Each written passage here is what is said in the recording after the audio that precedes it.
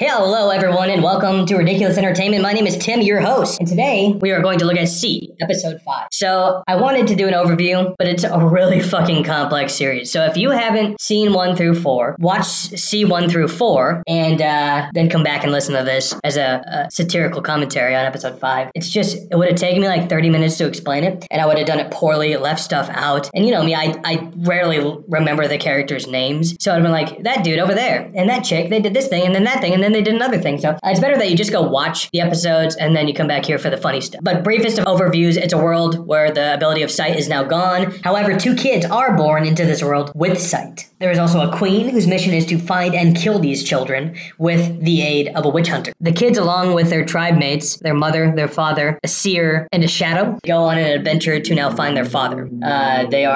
They were on a river, on a raft, floating down, and they take, like, the night on shore to kick it and stuff.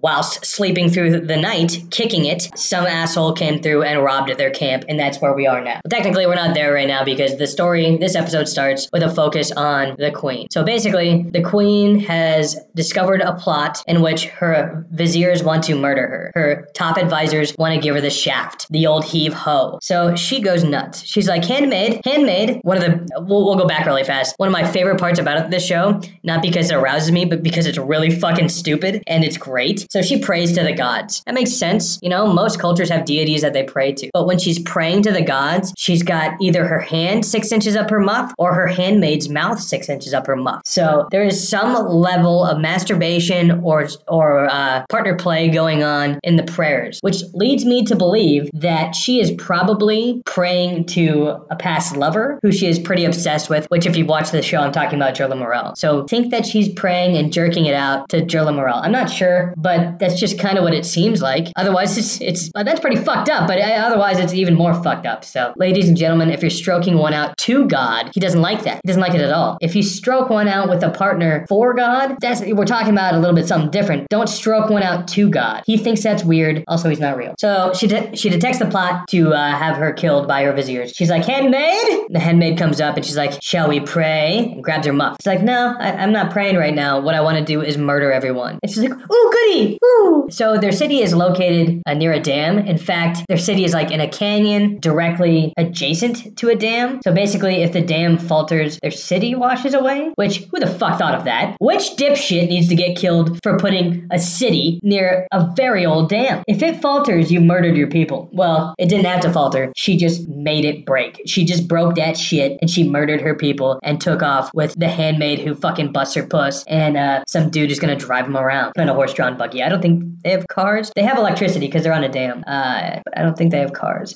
So this is where we pick up, you know. While she's going through the motions of destroying her home, her kingdom, her subjects, she's listening to a song. She's pretty obsessed with it. The song is called Perfect Day by Lou Reed. She's pretty obsessed with it. She's listening to it in pretty much every episode, pre and post masturbation. So yeah, I mean, we pretty much covered that she's a bad queen. She's also just kind of an idiot. You know, even if you don't like the people that you're subjugating, find another way to wipe them out because that dam was probably the key to your success. It was probably your future. You know, you've done yourself a disservice because now you have to go live like a peasant somewhere, more than likely, because you have nothing but a cart, a dude, and some chick who rubs them up. So they take off, and we leave her, and we go back to our party of travelers. And the focus is initially on Magra, who's the mother character, and Alfie Woodyard, the mother character, and Alfre Woodard. They're having a conversation, you know, Ma, you're being a dumb bitch. Alfre, you're being an old hag. This, that, and the other. Basically, Mom sent the 2 kiddos who can see and Baba Voss, Daddy Bear, off to find trinkets and weapons that were stolen from them in the night. So there's a little bit of conflict, and I'm a little distracted because this is the first real hint that there is a pop culture, or has been pop culture in the past. Obviously, it's our world. It's the world that we currently live in, just centuries in the future. But there are aspects of pop culture that survive, because if you look into the hair jewelry of one Alfre Woodard,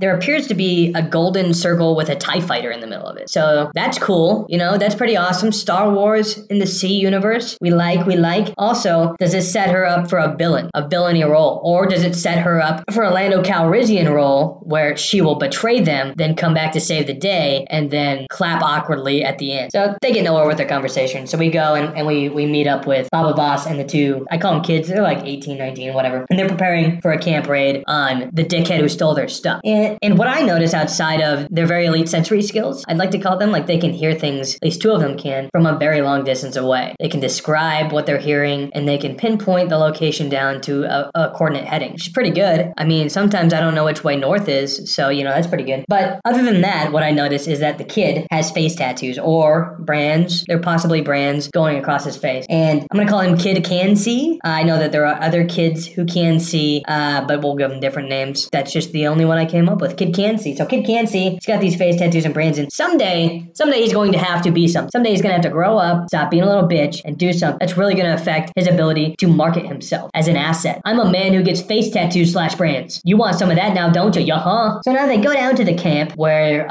the people who have taken all their stuff are, and they're about to go in, and then the girl who can see, we're gonna call her Angsty. Angsty goes into the camp, and she's like, I think her name's Ninwa. Henawa? We're gonna call her Angsty. Angsty goes into the camp. She's like, Dad, bro, stay here. I got this for now. Stay here. She goes into the camp, and looking around, and out of nowhere comes this dude, starts kicking her ass, puts her on the ground, knocks her out cold. Bro and Dad come in, try to save the day. Bro kind of is leisurely about it. He could have very much left Baba Voss in the dust because he's younger and can see stuff. But he's leisurely. He doesn't really care that much. His sister's annoying. But once they arrive, there's a scuffle. There's a tussle. There's some feistiness amongst them. Angsty's on the ground. She's passed out. She got beat up with a stick. But here comes Baba Voss. Papa Bear. Papa Bear comes in and beats the shit out of this guy. And what we soon learn is that this is a man who can see. He has the ability to see. So Papa Bear has now kicked the living shit out of somebody who can see. It's really impressive because this isn't like an 8-year-old who can see. This is an adult male with equivalent strength. Maybe he's not as strong as Jason Momoa, but he's a pretty strong bro. He can take care of himself and he can see. So I thought it was impressive. Jason Momoa is very tactile and his combat scenes look very good. He's well polished. Some of them are a little weird, like how he cuts off a head or slits a throat. Like he'll slit a throat all the way around. Kind of weird. But also, dude knows what he's doing. I ain't gonna talk no shit. So after they realize that Boots can see, like Angsty's on the ground, she's like, Papa Bear, stop kicking his ass. He can see, so we have to like him. He can see, so we have to be friends with him. It doesn't really work that way. Even in your own social circles, there are people that you don't like. Ooh, that dude can see. Let's hang out with him. I guess there's a little bit of a difference because she probably figures that he is the son of Jilla Morel. Now we leave them with these thoughts and we go back to the Queen. And they're kind of wandering around. If I had to peg the location, I'd say Pacific Northwest, but it very well could have been the Grand Canyon. There's iciness and lakes, so I wouldn't put it in the desert. No, I wouldn't say that. I would say Pacific Northwest. They probably have big ass dams up there. It could also be in the New England area around the Great Lakes. There's lots of dams up there, and it's cold as shit. So that's another thing is there's ice all over the ground. The lakes are frozen over. There's stuff like this, stuff like that in the area, the exact area they're at. So I'm not sure where they're at. I'm gonna peg it to either Portland or the Great Lakes area. But they're going around, and her and the handmaid, they're holding hands. They're admiring the view, and she's like, okay, I'm a little bit hungry. I'm gonna holler at the driver. Hey driver, hey driver, hey driver. And she's being real annoying, real persistent, real annoying. Hey, he didn't answer you the first time. He's probably not close enough to you for that to be of any good. Why don't you calm the fuck down? He'll bring you a sandwich in a bit. Little do we know, or little does she know, that two characters called the Shadows, which I understand the characters just fine, why they exist, but I don't really like their existence. They're stealthy people in a world where people can't see. So I guess the point is that they move very quietly. But they paint their faces and their bodies and their skin, and it seems unnecessary because they're doing that for them. No one else knows. Unless it is a religion. There's some religion where that blocks the auras of the shadow so that no one can sense their aura. But it's stupid and no one should do that job. Anyways, two shadows coming up out of nowhere. They've knifed the driver. They've killed the driver. They next kill the handmaid, and then they snatch the queen. So this seems like an epic mistake. They're shadow slavers. So this is definitely a mistake. The driver, he could have been useful to you. The handmaid, she's done stuff. She has skills, trades. The only thing that the queen is good at is complaining. She's only good at complaining and pining over Jura Morel. So basically, you've killed two very useful people for a burden. You should probably be fired, shadows. We come up on our heroes, Baba Voss, the two kiddos, and the attacker, the scavenger, the a-hole. His name's Boots, the newfound member of their clan. They come up and they march on camp where Shadow and Mama and Alfred Woodard are. So they're walking up and Alfred Woodard's like, who's this bitch? Who's this motherfucker? And then Angsty's like, this is my brother. Would you please accept him into our family group? And basically everyone is a little annoyed with her, except for Brother and Boots. Kid Can See and Boots are fine with the situation because they're all brothers and sisters, but everybody else is a little annoyed that they just picked up this guy, especially because he is scroungy as fuck. That guy looks like you can smell him a county over. He looks like he stinks like the bottom side of a dirty asshole. Is there a top side of a dirty asshole? Yes. Yes, there is. He's just so wrong looking in many ways. I mean, you can have dreads and it's an acceptable look. A lot of people do have dreads in this show, but his dreads look like they're growing new dread. There's not a lot that's acceptable about this man's hygiene. So after we're done with the Boots introduction, we go and we find Kid Cansey, little Mr. Eyesight, down at the shoreline. He's trying to address the boat situation. Yes, the boat that they came to this area on, and it has been beached during low tide. Sounds like a problem, right? It sounds like a little bit of an issue. But this Kid Cansey, thinks that even though he's a bitch, he can push the boat into the water. So Kid Cansey, guess what? You're wrong. The boat doesn't budge. That being said, this leads to an interaction between him and the very, very sneaky Shadow. She's got game. She's also aged wonderfully. So if you track this back, you first see her when the kids are like 4, to my recollection. I'm sure you see her before then, but that's like her reveal. That's when you see her as a Shadow and you see what she brings to this show. So you first see her when they're 4. So they're now 17, 18, somewhere like that. So 14 years later, we'll say 15, and she hasn't aged a day. In fact, she probably looks better than she did then. Maybe it's the ghost makeup. The Shadows put this makeup on that really does nothing for their shadowing. However, it probably has a good bit to do with how well she's aged. So she snuck up on Kid Cansey, and you can tell that there's a little bit of an attraction, that there's more than likely going to be some smashing taking place between her and Kid Cansey. Well, they're having their conversation, and up comes Baba Voss and Alfre Woodard, and they're like, hey, why haven't you pushed the fucking boat back in the river yet? And he's like, hey, shut the hell up. It's low tide right now. It won't go back in. And then they're okay, we'll have to stay here till tomorrow. Well, then out of the fucking trees comes the witch hunter's dude. It's not the witch hunter, it's the witch hunter's dude. And then, of course, we cut back to the queen. The queen's being dragged into a city of slavers. She says, a little bit of exposition, what's this place called? It's called City of Worms. Who the fuck names a city City of Worms? Can't possibly be the person who started City of Worms, who built it from the ground up with his bare hands, with her bare hands, because that is just not a very good name for something that you love, that you've poured sweat into. I just don't buy it as a realistic name of a city. So if that is the official city name, that's what the town hall placard says, then the dipshit who built it doesn't deserve a city. He deserves a fucking tombstone. So they go to the City of Worms, and we meet the slaver bro. Slaver bro's like, hey dude, I know you're highborn, but you're still gonna be a slave. You're still gonna do shit you don't want to because you're a slave. And one thing that I hadn't noticed until just now is how handsy this universe is. There's a lot of grabbing people's hands without asking. There's a lot of grabbing people's bodies without asking. And my only thought is that since we are in a Me Too movement right now, we have really regressed as a people. You know, there's a lot of grabbing about, and we should just be a little bit more cautious of where we are putting our hand, because one's shoulder is about 4 inches from one's boobies. One's buttocks, a good game buttocks, if that person turns around abruptly, is one's good game dong slap. Okay, we don't slap people's dongs. We don't grab their boobies without their permission. So basically, Queen's fucked. The Queen is good and fucked. So we go back to our Journey team. The Journey team! We're in a showdown. We're in a fight.